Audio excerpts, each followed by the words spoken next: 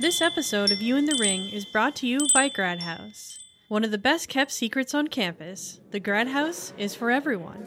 They offer a range of house-made meals that cater to diverse dietary needs. And with weekly specials, you're sure to find something new every time you visit. Located right off the bus loop of UVic, the Grad House is a great place for lunch, dinner, or just hanging out with your friends. The Grad House. You don't have to be a grad student to eat here. Now, if you're familiar with the campus at the University of Victoria, there is a good chance one image hops to mind. Considered pests to some, but to others, they're part of the landscape. They're even looking at the idea of a cull. They don't bother me, and it's kind of like a UVic thing. You know, to get rid of them, it would be like why? And after a project aimed at reducing the population flopped, the university is now looking at other options to control the population of rabbits. Bunnies. Rabbit lovers. Rabbits. You're listening to You in the Ring on CFUV 101.9 FM in Victoria, broadcasting from the Saanich and Songhees territories of the Tsimshian and Lekwungen-speaking peoples, whose relationship with the land continues to this day. Hello, Amanda. Hi, how's it going? It's good. Do you know why I brought you here today? Something to do with rabbits, I've heard. Oh, yeah. So let's just jump right in. How much do you know? Hop right in? Oh, my God. Come on, it's right there. I know. I had no idea what I was in for. And in fact, I have receipts for $26,000 that I transferred into their bank account. Well, it was disgusting all the way through. You know, it was disgusting that somebody should be doing that, but it was disgusting that we were running stories on it. And I'm sure I wasn't very popular just because of the leafleting. And she was begging them to let the baby go. We discovered that something like 67 rabbits will fit in a Dodge Caravan. Heartless people, both the trappers and the university. I blame them entirely. I'm trying not to say everybody was a little bit nuts, but everybody was a little bit nuts about the whole thing, I think. It's like, what am I thinking? So, just to give you a brief kind of rundown of their origin story. In the 80s, in Victoria, people started coming to campus and just abandoning their pet rabbits. So, like, these aren't kind of wildlife rabbits. These are big, like, fluffy bunnies. They're different colors. Some of them are spotted. Some of them are black. Some of them are white. Some of them are both. And this just kind of continued for the next, 30 years. Was there a specific, species of or subspecies of rabbit? Or do we know what this is? Just like the domesticated rabbit? I think it's a European rabbit. It is an invasive species. Like everything in Victoria. Yeah. And like everything in Victoria, they had no natural predators. There are birds. Yeah. I remember I had one professor who said how they all started out primarily white, but then due to some serious natural selection Darwinism, the owls could easily pick out all the white ones at night because they were much against the grass and in the dark. And then they slowly turned into more browns and grays and spottedness. That's so interesting. The white hair. Yeah, I think over maybe 30 years got bred out a little bit more. But yeah, just this whole time, people just keep bringing their rabbits to campus. And then eventually, the university kind of starts to take notice because while the rabbits were cute and stuff, they started just burrowing like rabbits do, digging holes. And then they started burrowing under certain university buildings, huge tunnels. I think it was either under the David Turpin building or under McLaurin. But yeah, they're just really damaging the infrastructure. And then on top of that, they're just rabbit feces everywhere. Yeah. And then on top of that, they're also eating all the plants. Because they like leafy greens, and UVic has a very luscious campus. So whereas groundkeepers might not have had to cut the grass as often, they were also destroying the native plant life. And so UVic kind of draws the line, and they start trying to protect the plant life. So in August of 2006, they spend $10,000 on a fence to put it around Finnerty Gardens. Oh. And which is why that fence is there now. Oh my God, that's Whoa. It was to protect it from the rabbits. Interesting. So they're already kind of crossing Ring Road at this point. Yeah. And this is in 2006. At this point, they think the rabbit population is around 1,000. But there's no way to know for sure, right? They're just like doing guesses based on areas and then multiplying that based on how big the university campus is. And then 2007 comes along and UVic announces that they're forming a rabbit task force. Oh, boy. And the task force is to deal with the complaints that they're getting from the neighbors. And it's not really ever explained what the task force is. It's just kind of like those like broad like university media press releases where they're like, we know there's a problem, we're going to deal with it, but we're not going to tell you how. So like the Mount Ptolemy area, people are like waking up in the morning and they're just seeing rabbits like in their backyard and in their gardens and just like eating everything. So now it's like more than just a university problem. Now it's like spreading out and people are like getting really fed up. They're like, yes, they're cute, but like they're also destroying our way of life. While at the same time, the students and everyone who doesn't live near the university are like, they're so cute. Like, but people who have been living with the rabbits for, you know, the last 30 years are just like so over it. So that's in September of 2007. In March 2008, this is the first rabbit controversy. Oh, boy. So there's a newsletter that gets published every month called Essence. And it's from the Environmental Students Association. And a master's student by the name of Abe Lloyd publishes a little essay called Cook Up a Pot of Rabbit Restoration Stew. Oh, boy. Oh, my God. And the essay basically describes how to trap and kill a rabbit with your own hands on campus. And it describes how you're supposed to kill the rabbit. And it says, whack the back of its head hard against the ground, killing it instantly. And the essay kind of sparks outrage. And by kind of, I mean a lot. Yeah, I could see that. So there's this journalist from the Times Colonist. Her name is Judith Lavoie. I'm now a freelance reporter. I retired from the Times Colonist about 4 or 5 years ago. And when the rabbit controversy came up at the university, I was the environment reporter. And so it was decided that definitely rabbits were environment somehow. And so she publishes an article about it. And in the article, she's not really saying that she agrees with this. She's just stating the facts like a journalist does. Like, this is what happened. This is who said it. Oh, okay. So she's just responding to it. Yeah. She's just reporting it. Yeah, it's so interesting. It's so hard with the environmental side of things. Like, people don't realize the messy parts about the environmental side of things and resources and stuff. Yeah.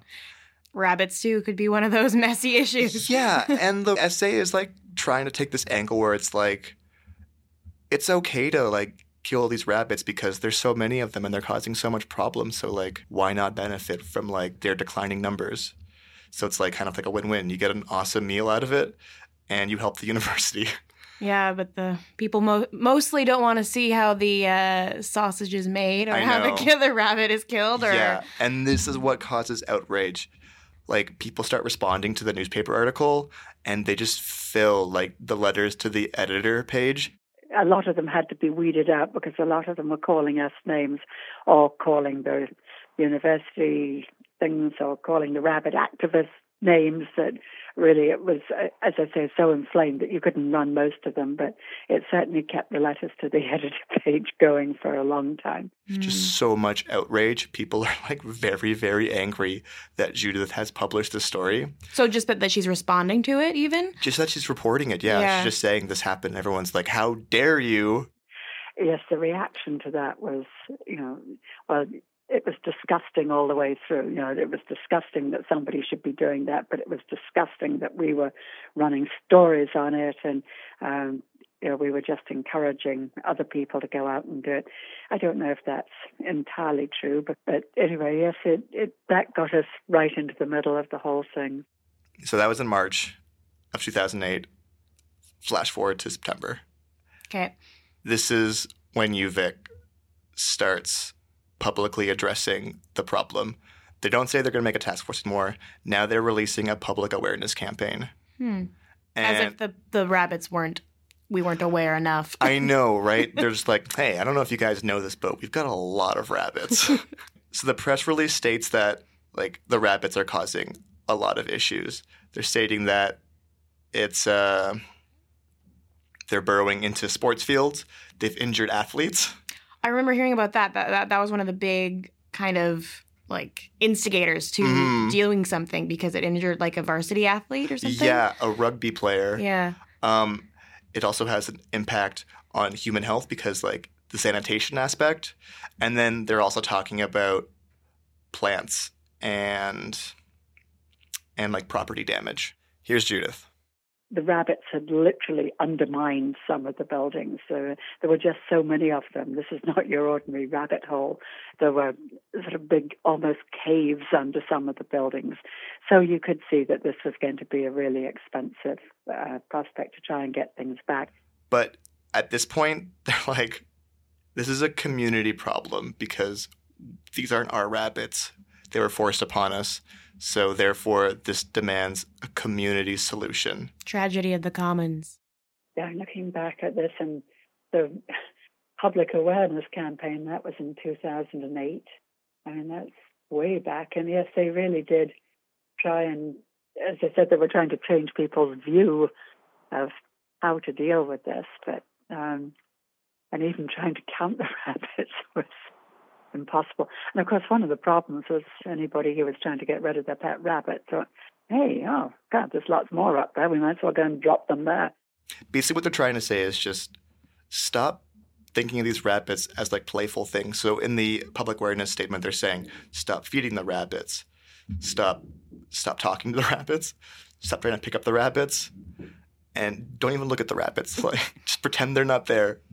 And I want to show you a video of what feeding the rabbits looks like.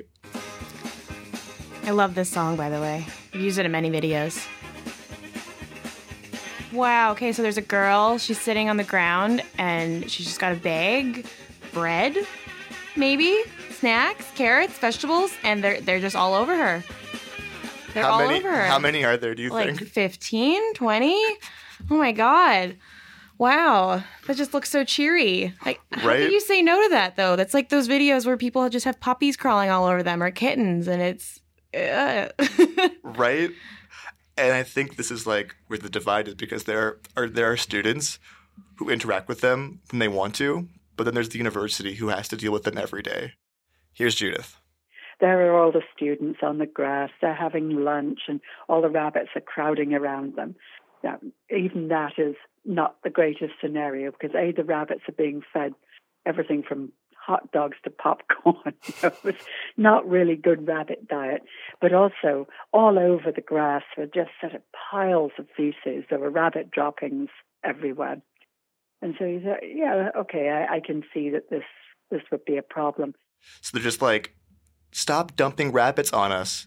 And they're just kind of trying to twist the public perception so that they're not sympathizing with the rabbits, that they're sympathizing with the university. I think it's pretty smart. Totally. Well, like, even if students brought the rabbits in the first place, like, why is that necessarily the university administration's job to do something? Right. Like, what about SANH? What about individual community members? Exactly. Yeah. And at this point, it's like, the rabbits are crossing the road. They're causing car accidents. Like, cyclists have to swerve out of the way to avoid them. Oh, my God. Like, I didn't consider that. There's roadkill. And then, bump. Yeah. So it is a huge thing. And people who only have to see them as an attraction are very pro-rabbit. And the people who have to deal with them on a day-to-day basis are very anti-rabbit. The public awareness campaign is trying to just like create this narrative where it's like while you might just like enjoy them day by day, they're here every day and you should know like there are consequences for them. That's in September 5th of 2008. The very next day, Judith Lavoie, and she's just like on this beach. She has to cover all the rabbit stories. Really, for some of the time, I mean, it was just a matter of almost sitting back and going into the office in the morning and wondering what rabbit story was going to happen today. Because you could get on with the other stories, but by this time, it was way too much fun not to do a rabbit story. So she releases an article about the media release. And in it, she just states that UVic believes the rabbits are dangerous and might have diseases. She's just quoting the media release, and then like more backlash. And really, at that point, a lot of it was, I'd be taking phone calls and saying, look, I'm just reporting the news. I don't say that the rabbits are dangerous, really. But I don't quite know what it says about... Victoria is a community that gets very involved, and of course the university is so central that everybody had seen these rabbits. That, but I wonder whether this would have happened in any other community. So the university is quickly learning that no matter what they do, people are going to be very pro-rabbit and very anti-rabbit. I think at first this had taken them completely by surprise. They weren't expecting this kind of reaction from people. I think they knew it was going to be vaguely controversial, but they didn't realize it was going to go quite over the top like this. It's really interesting to see how the university navigates this intersection of rabbit lovers and rabbit haters. So that was in September of 2008. A year later, UVic is ready to start addressing the problem. So before, they were just very all about educating the public. Like, rabbits are bad. This is why. Please stop feeding the rabbits. Give us some slack. Now they're like, rabbits are a problem, and we have to stop them. Yeah. So they're announcing that they're looking for community assistance in dealing with the rabbits. And what this means is that they're not going to do anything on their own. They are saying that you come to us with your rabbit plan, and if we like it, we'll go through with it. Which is, again, pretty smart and pretty savvy. Crowdsourcing, kind of like. Yeah. Very hands-off and kind of laissez-faire. This is kind of foreshadowing how the university will continue to deal with the program. So they're very it's on you to solve this problem, and if you don't, we'll have to think of other ways of dealing with it. And that's just kind of leading up to the fact that they may have to kill them. Yeah. But they never say it. They're never do this, it's on you, or we kill them. They always say, help us help you. Help the rabbits. Help the rabbits, yeah. When is this again? 2000 what? 2009. 2009, September. Okay. So in the press release, there's this man named Richard Peascore. He says, we accept that there will always be some rabbits on campus, but we want to establish rabbit-free zones in the athletic fields, the Gary Oak Meadows, and the Nerdy Gardens. We will only consider lethal means of controlling the rabbits if other reasonable options have been explored and found to be ineffective. Interesting. Use of reasonable is always interesting in press releases or lethal action. Mm-hmm. A reasonable amount of force or reasonable something. But it's just interesting because in this statement he's saying that, he's putting people's minds at ease. There's always going to be rabbits on campus, just not this many. And so rabbit activists start coming out, and basically they're applauding the university for taking such a good and humane approach to the problem. Did you say rabbit activists? Rabbit activists. Oh, Amanda, you were going to meet some amazing rabbit activists. After the break, we meet the rabbit activists. This episode of You in the Ring is brought to you by the Grad House. One of the best-kept secrets on campus, the Grad House is for everyone. They offer a range of house-made meals that cater to diverse dietary needs. And with weekly specials, you are sure to find something new every time you visit. Located right off the bus loop, the Grad House is a great place for lunch, dinner, or just hanging out with friends. The Grad House. You don't have to be a grad student to eat here. If they're going to kill a bunch of innocent rabbits, you step in and try and prevent that. And so that's what I did. This is Laura Lee Shaw. She's one of the more prominent activists who got involved in the UVic rabbit saga. She's so passionate about animal rescue. She told me this story about how she heard that a 100-year-old Nova Scotian lobster named Dee Dee was going to be auctioned off to be cooked. And I was so upset by that story that I stayed up all night phoning Nova Scotia, found out where the lobster was, what could be done, and ultimately got the lobster sprung and saved from being killed. And this is Sorel. My name is Sorel Seidman. I'm a former journalist and ended up being a rabbit rescuer. Another activist who got involved with the UVic bunnies. That is what I'm known for now. And she actually has a history of saving rabbits. The first rabbit she ever saved was from a couple of homeless kids in Vancouver. The rabbit was on this chain. That probably weighed more than she did. And apparently this rabbit was just covered in pigeon droppings and was so close to being hit by oncoming traffic. So I offered them $40 and took the rabbit. So that's the level of dedication we're looking at. The people that have time to do things in this world, the problems that are so focused on. So there's this woman named Carmina Gooch, and she declined to comment on the story. But she's president of the Rabbit Advocacy Group of British Columbia, also known as RAG-BC. Sick. So yeah, she's just saying, go University of Victoria for doing this, because a few years ago, the city of Kelowna in BC's southern interior did a way worse job of controlling the rabbit population. They just basically came in and shot all the rabbits. That's so funny. I'm from Kelowna. Do you know about that? Yeah, that was wild. And I don't remember hearing a lot about the actual methods. I think I was younger and I didn't really pay attention, but they were there and then suddenly they were gone. Right? Gone. Yeah, and that's how it always seemed to happen up until this point. Rabbits are a problem everywhere because they just can repopulate so quickly.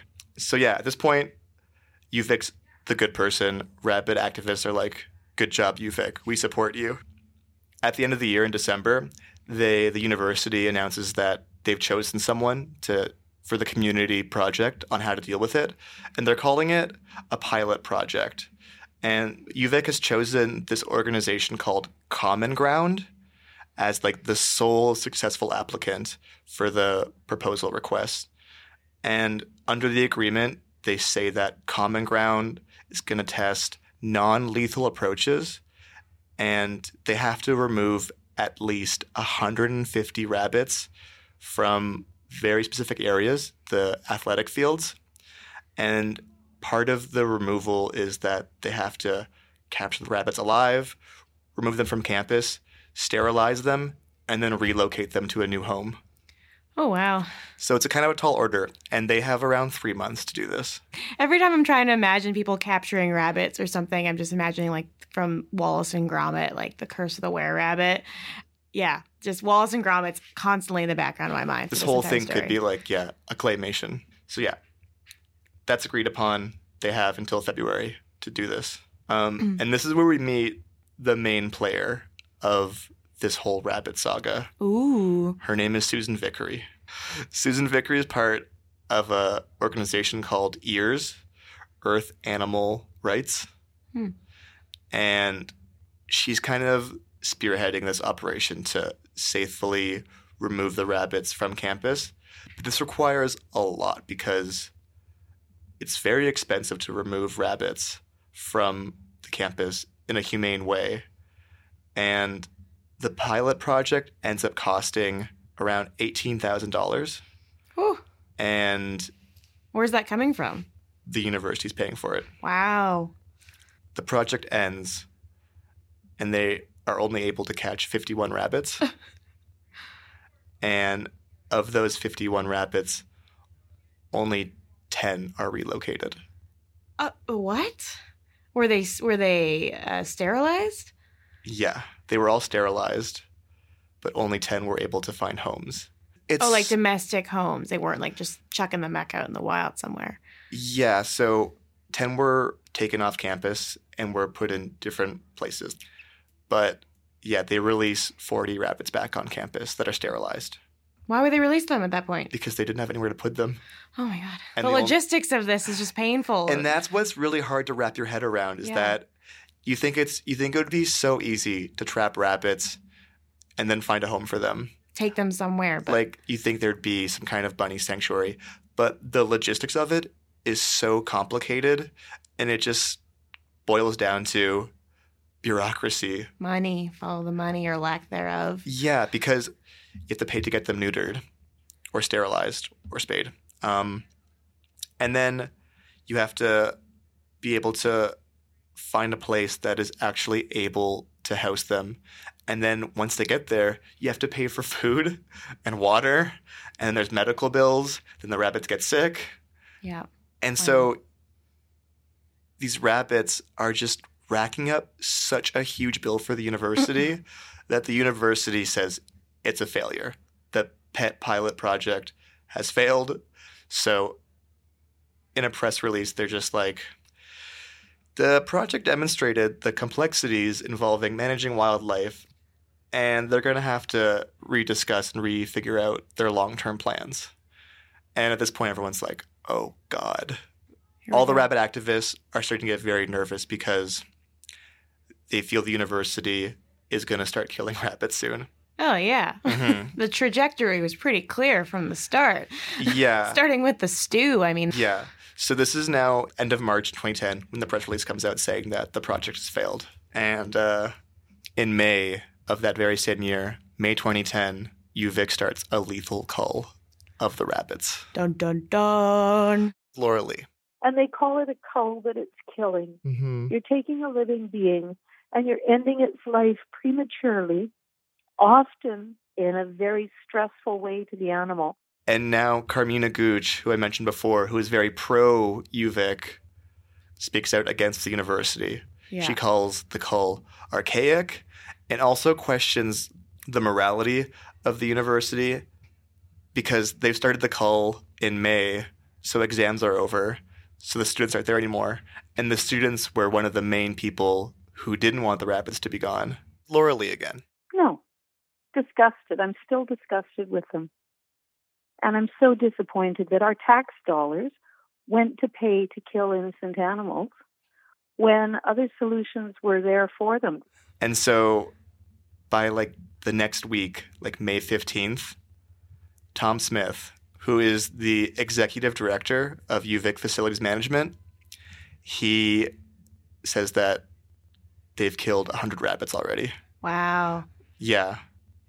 And it's not really sure when the killing started, but the killing is done legally. They have permits from the Ministry of Environment. It's through euthanizing. It's not euthanizing, it's killing.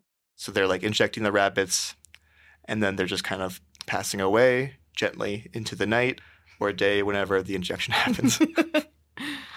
And 4 days later, Judith Lavoie, again, makes an article. And she's calling Patty Pitts, who does communications for UVic, about the story. And she's like, Patty, it's the rabbits, and it would just be, oh, no more rabbit stories. He said, well, we can't ignore it. Now we really have to figure out what's happening. We have to just carry on with the stories.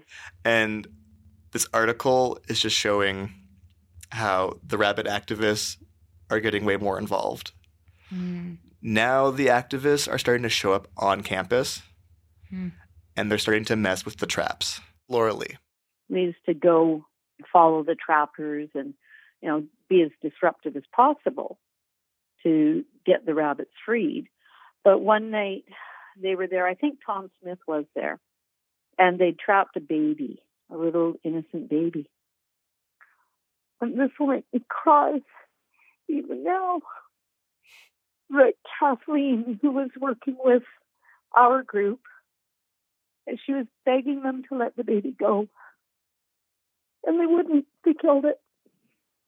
Wow. They were just heartless people, both the trappers and the university. I blame them entirely for all the misery they brought on those poor animals.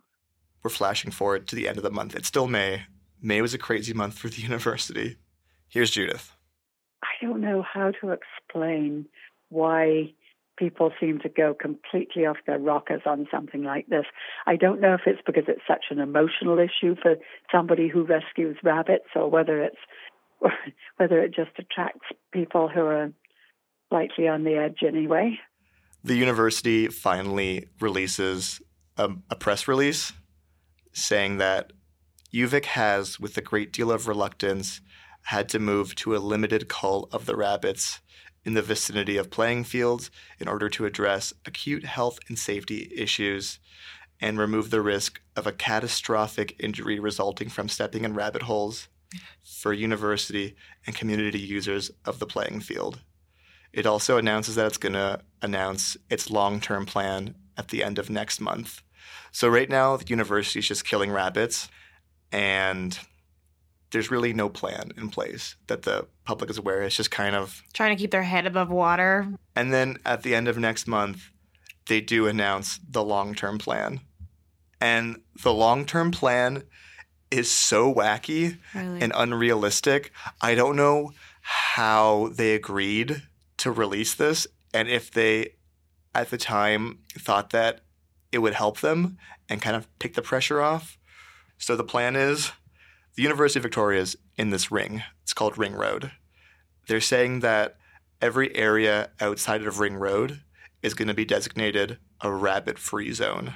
Wow. And a rabbit-free zone means just what it says. There will be no rabbits there. So they're killing all the rabbits outside of Ring Road, which is makes sense because that's where Mount Ptolemy and all these areas, these neighborhoods are that have been complaining about it at this point for 2 years at least. Mm. And then they say on the inside of Ring Road, they're going to create 4 quadrants called rabbit control zones. And in each rabbit control zone, there will be a population of 50 rabbits. How? Right? Yeah, that's the thing. Who's telling the rabbits this? I know. The rabbits, they all signed the document. Yeah, They're all contracted. I wonder who's the advocate for the rabbit who's been in discussions with the administration of UVic. Yeah. But, yeah, so the university is just drawing these imaginary lines. Judith. And how are you going to keep the rabbits in one quadrant? I mean, rabbits go where rabbits want to go. And I mean, there is really no way. If you're going to try and go rabbit free, you have to go rabbit free. You can't just have the odd rabbits hopping around. And I mean, even spay neutering, it's almost impossible because then there were rabbits that were having babies underground. You had no idea which ones had been spayed or neutered. Yes, that was not the most sensible idea. And rabbits travel.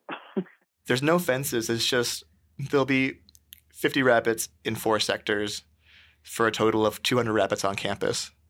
And each section can only have 50 rabbits. So if the rabbits move from one area to the other, they get killed. Yeah. So it's so weird to think about the logistics of controlling these populations. Yeah. Feels like the beginning of the Hunger Games when all the districts get separated. You're you can't move districts. You're in this one. So this plan is so weird. Looks good on paper, maybe. It looks good on paper, and I'm sure it kind of eases the mind of students who are oh, good, there's still going to be rabbits on campus, just not as many. I think the students were just very... Just ignorant? Passively pro-rabbit. They're yeah, the rabbits are awesome, and why would you get rid of them? But then again, they didn't see the big picture the way the university or the neighborhood did. If you read the plan, they're saying that the plan introduces the option to incorporate trap, sterilize, and release, and that UVic will entertain proposals from public and on-campus volunteers for assistance with the rabbit control zone and the establishment of feeding stations. Feeding stations? Yeah. So it's so strange because A, they're not going to sterilize any of the rabbits, so they're just going to keep repopulating the 50 rabbits in each quadrant. Yeah. And B, they're still saying that, we still need your help to control these rabbit zones. Yeah, holy moly. Okay. So it's such They're just drawing some big lines, it's big just boundaries. So weird because they announced this plan, but this plan has no plan other than just to kill rabbits. Yeah. Yeah. Oh God, that's so strange. It's called the long-term plan, but it's really just very short-sighted. And at this point, they've killed 104 rabbits. Wow, 104. Those are really good numbers. Yeah. Do you really? They had such good numbers on this? And like rabbit activists get way more involved. They start coming over from Vancouver. They start handing out flyers to bus drivers to give to tourists to like spread the information about the rabbits, because at this point, most of the people in Victoria are pretty okay with rabbits like leaving. It's mostly rabbit activists from in Victoria and in like the greater like Vancouver area who are like getting really riled up about this. But they start coming over to the island.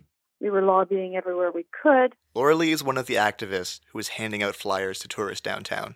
So I printed up 5,000 flyers, and volunteers went out to the tourist areas. What did the flyers say? And the flyers had the information on what the university was planning on doing with the rabbits. And it had, on the back, there was contact information for the appropriate government offices. Mm-hmm. So the general population in Victoria wasn't that sympathetic, but the tourists were aghast. And they would say to us, well, it doesn't matter, we don't live here. Right. And I said, it does matter, because tourist dollars matter.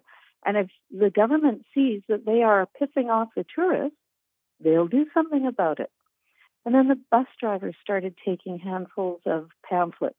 And when they'd do their tours through the city and university, they'd actually point out the rabbits and say, these are the rabbits the university plans on killing.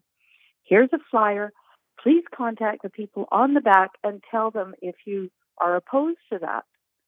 And they did. They put up a lot of pressure on the university, and the university was just hoping to kind of like, you know, like kill a few rabbits and then have everything go back to normal.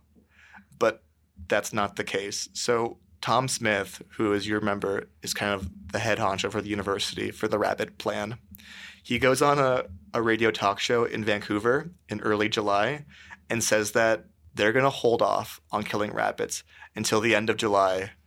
And again, they're saying, like, if you have a plan, bring it to us. Otherwise, we're going to start killing the rabbits again. Yeah. And this is where this another big player kind of comes into effect. Her name is Rosalind Castles. And Rosalind Castles is this very experienced, very hands-on animal rescue activist. And she goes straight to the Supreme Court of British Columbia. Oh, my goodness. So she submits an application. And in the application, she's basically saying that I seek to order the halt of the killing of rabbits on the University of Victoria because it's been going on for 30 years and they haven't done anything about it until now. And I demand a period of 2 years to be able to adequately find funds, volunteers, and doctors to properly relocate the rabbits. Wow. And she submits this application on July 20th. 2010? 2010. Wow, that all moved really fast. A lot happened in that summer. Mm-hmm. And then July 28th, Rosalind Castles writes to the BC Minister of the Environment saying that they need permits ASAP because it's almost the end of the month. Tom Smith is going to start killing rabbits again. And the only thing holding them up at this point is the permits. Just a quick note on these permits. They are so complicated. You need them because there are all these laws surrounding rescuing certain types of wildlife, which Sorel can explain. If somebody releases little Fluffy, as soon as little Fluffy's feet hit the ground, Fluffy becomes wildlife. And in order to pick Fluffy back up, you need a permit. But the provincial government did not want to issue permits because they thought that all of the Fluffies in the world should just be euthanized. During the month of July, they've raised $70,000. Yeah. And that this organization called Fur Bear Defenders has donated $50,000 for spaying and neutering the rabbits. Where is this money coming from? It's just these like non-profit organizations. So, and also this is getting to be exactly like Wallace and Gromit because you have Tom Smith who's there with the like big gun, and then you have what's his face Wallace with his little rabbit relocator thing. Mm-hmm. This is great. I love it. This is Judith. The rabbits nearly drove him crazy. Poor Tom Smith. And I think one of the funnier times was driving up to his office, and right outside his office, and there were about a dozen rabbits just hopping around, just sort of looking at the door. And I thought, this is perfect. Poor man just walks out of his door, and there are the rabbits. So yeah, they have all the money ready to go. They're still just like waiting back to hear from the Ministry of Environment. So Castle files something called an ex parte application with the BC Supreme Court. And basically, it's an application that she can do on her own. She doesn't have to have the other party present, which in this case is the university. She files to say, like, listen, like, we can save these rabbits, but I need like a bit more time. So the judge grants her a temporary injunction that she gives the university immediately, meaning that the university can't kill rabbits or trap them until the judge lifts the injunction. Oh, my goodness. So for all of August, it's just people scrambling to find ways to get these rabbits off campus.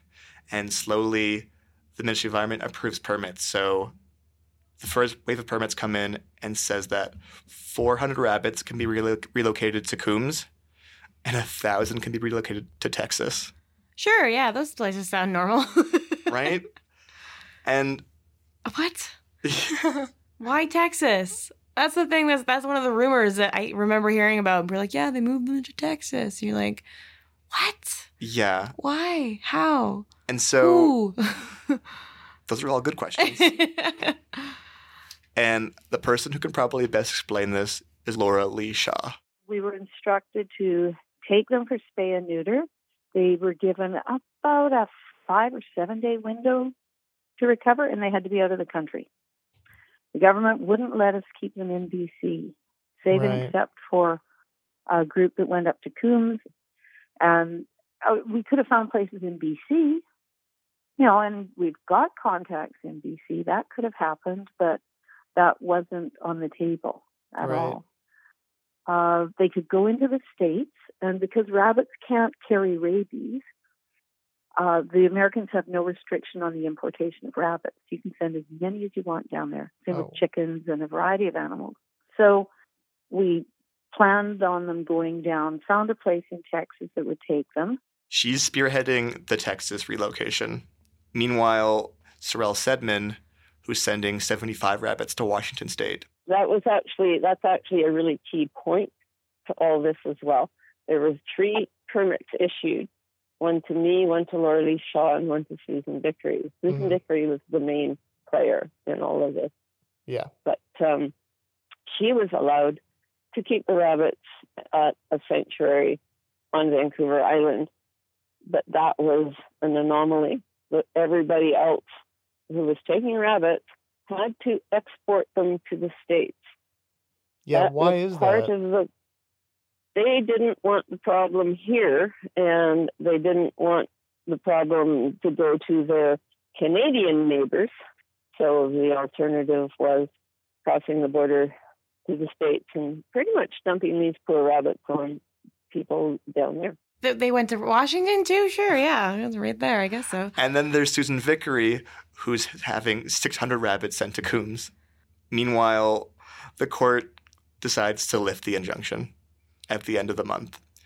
Basically, now the university has so much pressure on it to not kill rabbits because the activists have all the money in place. They have all the permits to go now. They just need to take the time to slowly but surely remove the rabbits from university. So starting September, activists start driving over in minivans just full of cat carriers. Sorrel again. We discovered that something like 67 rabbits will fit in a Dodge Caravan. Oh, yeah. And they just start loading up rabbits. But it's so stressful for the activists because Tom Smith is under pressure from the university to get these rabbits off campus because now the students are back. And now they're like, once again, like not only in the public eye in terms of media, but also all the students and faculty are seeing what's happening now. So what Tom Smith does is he'll call the activists a day ahead to be like, you got to come pick up these rabbits tomorrow. Otherwise, I'm going to have to kill them. Because once they're trapped, they have to be relocated within a day. I guess it's not humane otherwise. Yeah, exactly. Here's Laura Lee again. What asshole. Yeah. How dare you?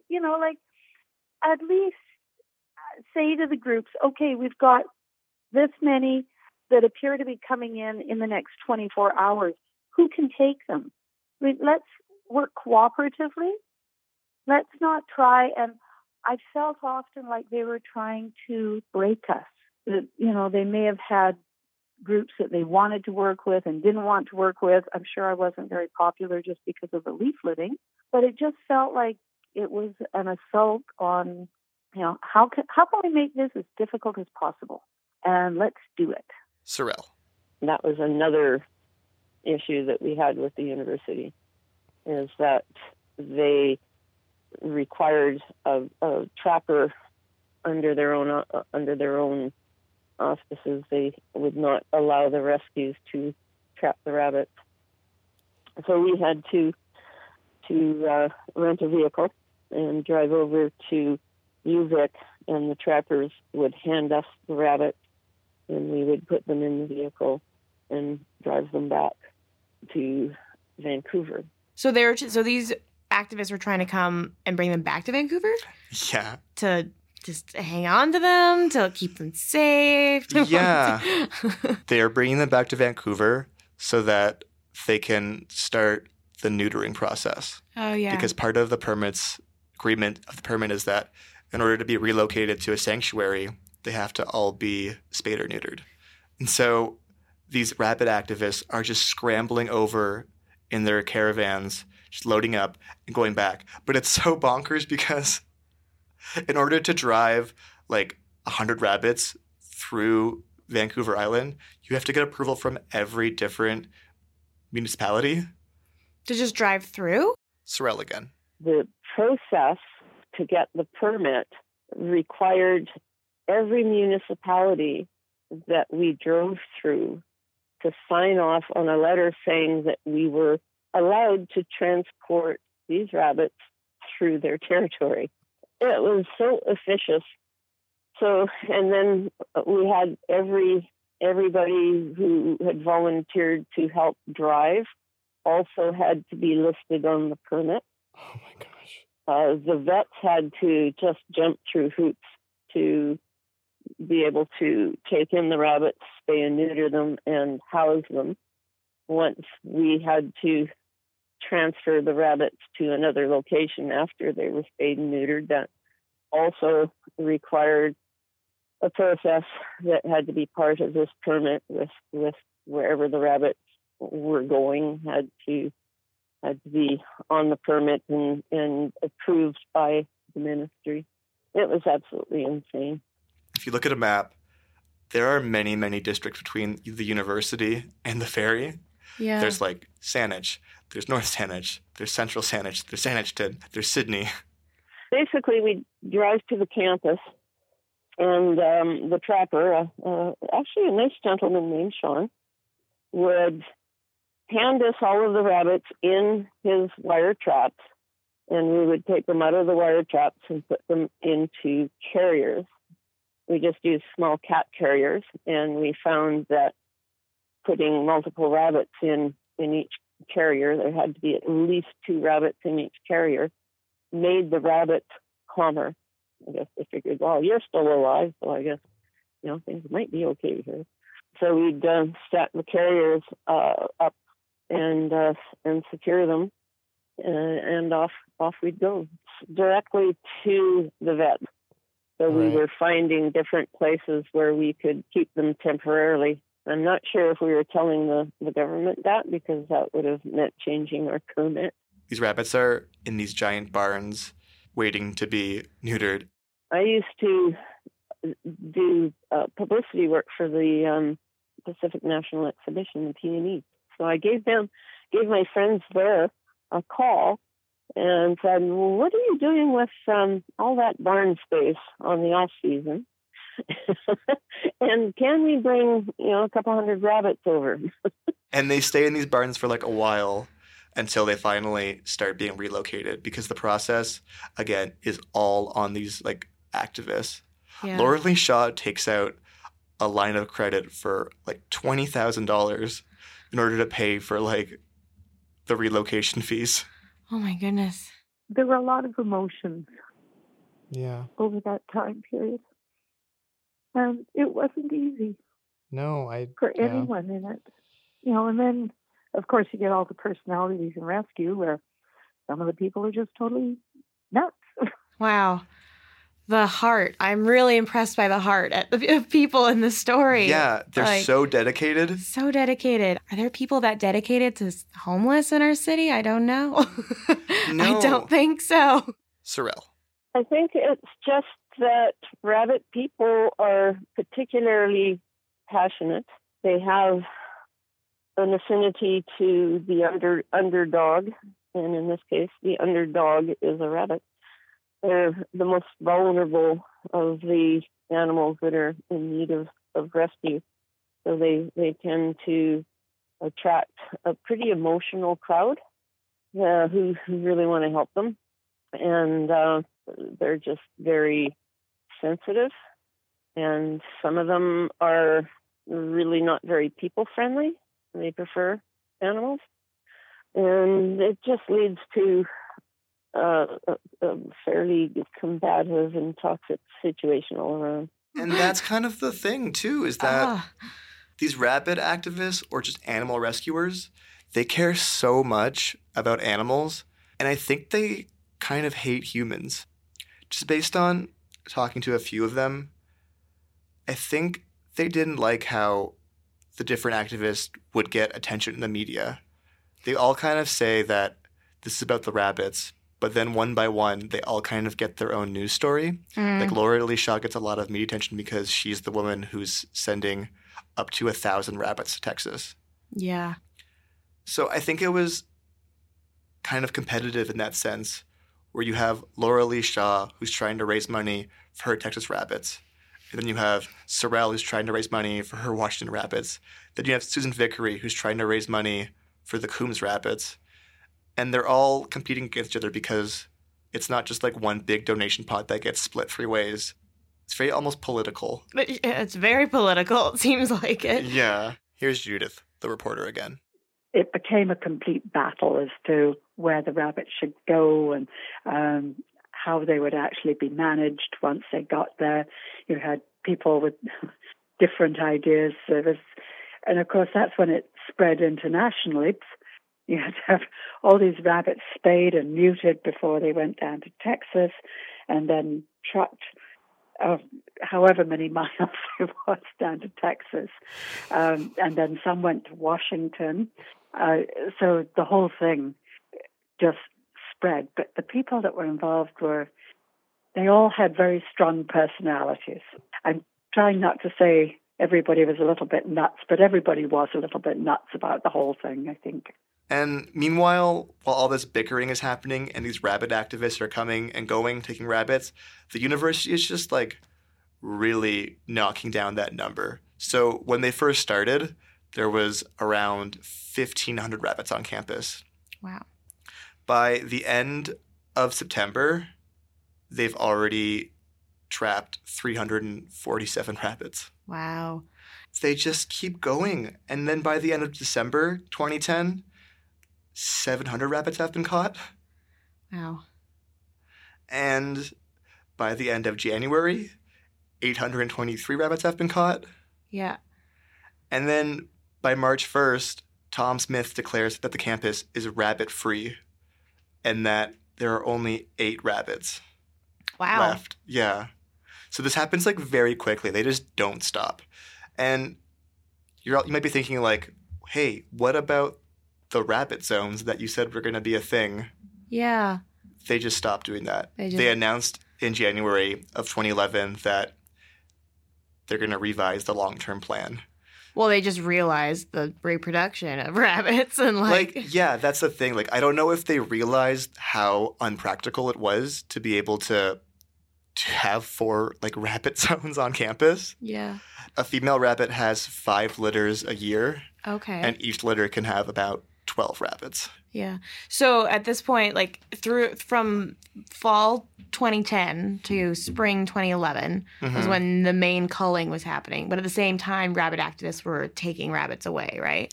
Yeah. So like the 1,500 that ended up to 8 was like a mixture of the killing and then the removal, right? Yeah, and also birds of prey. Oh, wow. And then some rabbits didn't survive the winter.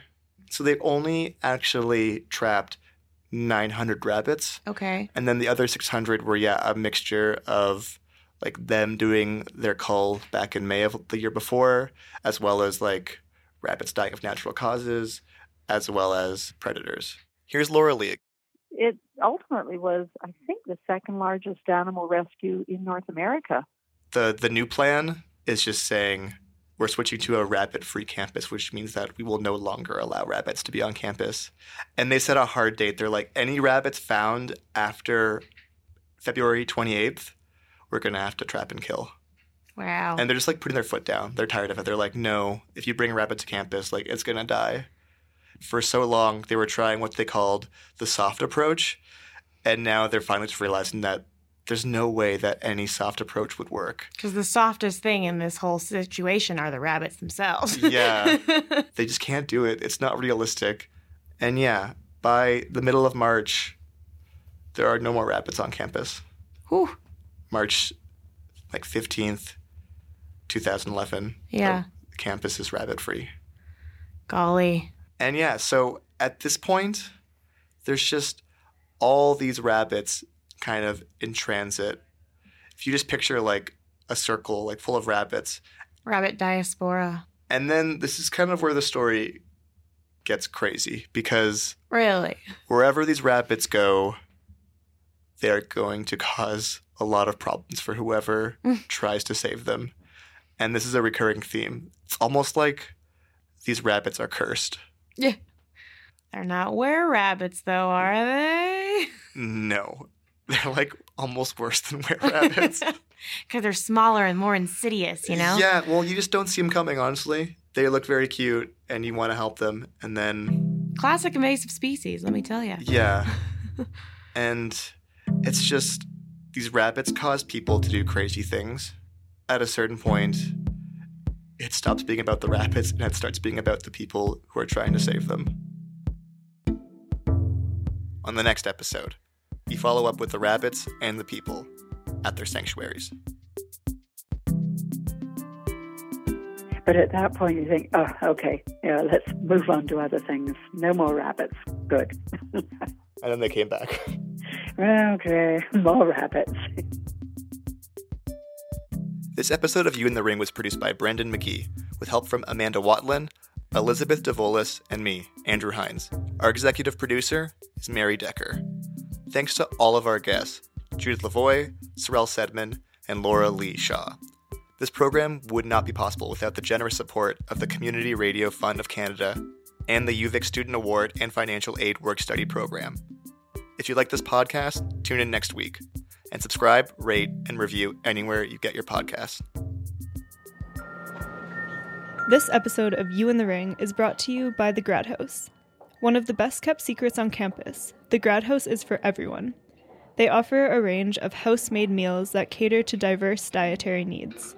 And with weekly specials, you are sure to find something new every time you visit. Located right off the bus loop, the Grad House is a great place for lunch, dinner, or just hanging out with friends. The Grad House. You don't have to be a grad student to eat here. Hey, give me your ear. Let's pull back the curtain for a minute and check out behind the scenes of CFUV's podcasts. Me, this year, I wanted to focus on interviewing and learn some of the skills associated with that. And working on the podcasts got me loads of people to interview, and I got a chance to go and meet new people and practice some of those new skills that y'all helped me learn here.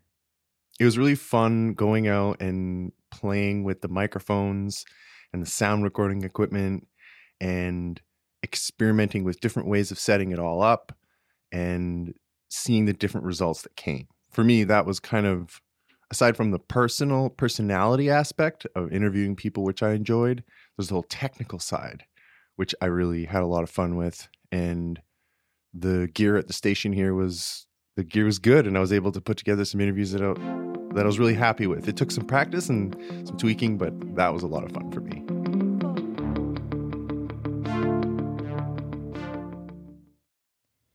If you like the investigative reporting you heard on this episode, you'll love You in the Ring's upcoming episode, Cold Case, UVic edition.